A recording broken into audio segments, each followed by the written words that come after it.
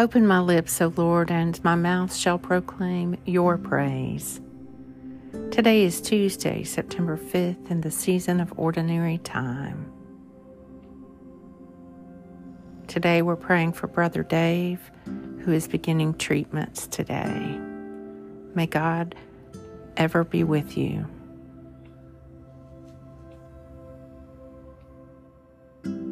Take a moment to be still and become aware of God's presence within you and all around you. Open my eyes that I may see the wonders of your law. I will thank you, O Lord my God, with all my heart, and glorify your name forevermore. For who is God but the Lord? Who is the rock except our God? A reading from the Gospel of John. Jesus taught us, saying, "If I were to seek my own glory, my glory would be worth nothing. In fact, my glory is conferred by the Father, by the one of whom you say he is our God, although you do not know him. But I know him. And if I were to say I do not know him, I should be a liar. But I do know him, and I keep his word." John 8. For who is God but the Lord?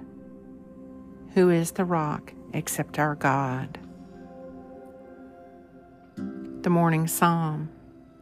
Lord, how great are your works! Your thoughts are very deep. The dullard does not know, nor does the fool understand, that though the wicked grow like weeds, and all the workers of iniquity flourish, they flourish only to be destroyed forever. But you, O Lord, are exalted forevermore. Psalm 92. For who is the Lord, who is God but the Lord? Who is the rock except our God? O Lamb of God, who takes away the sins of the world, have mercy upon me.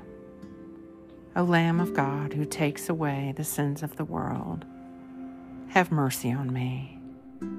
O Lamb of God, who takes away the sins of the world, grant me your peace. Our Father, who art in heaven, hallowed be thy name. Thy kingdom come, thy will be done, on earth as it is in heaven. Give us this day our daily bread, and forgive us our trespasses, as we forgive those who trespass against us. And lead us not into temptation, but deliver us from evil. For thine is the kingdom, and the power, and the glory forever. Amen. Lord God, Almighty and everlasting Father, you have brought me in safety to this new day. Preserve me with your mighty power, that I may not fall into sin, nor be overcome by adversity. And in all I do, direct me to the fulfilling of your purpose, through Jesus Christ my Lord. Amen.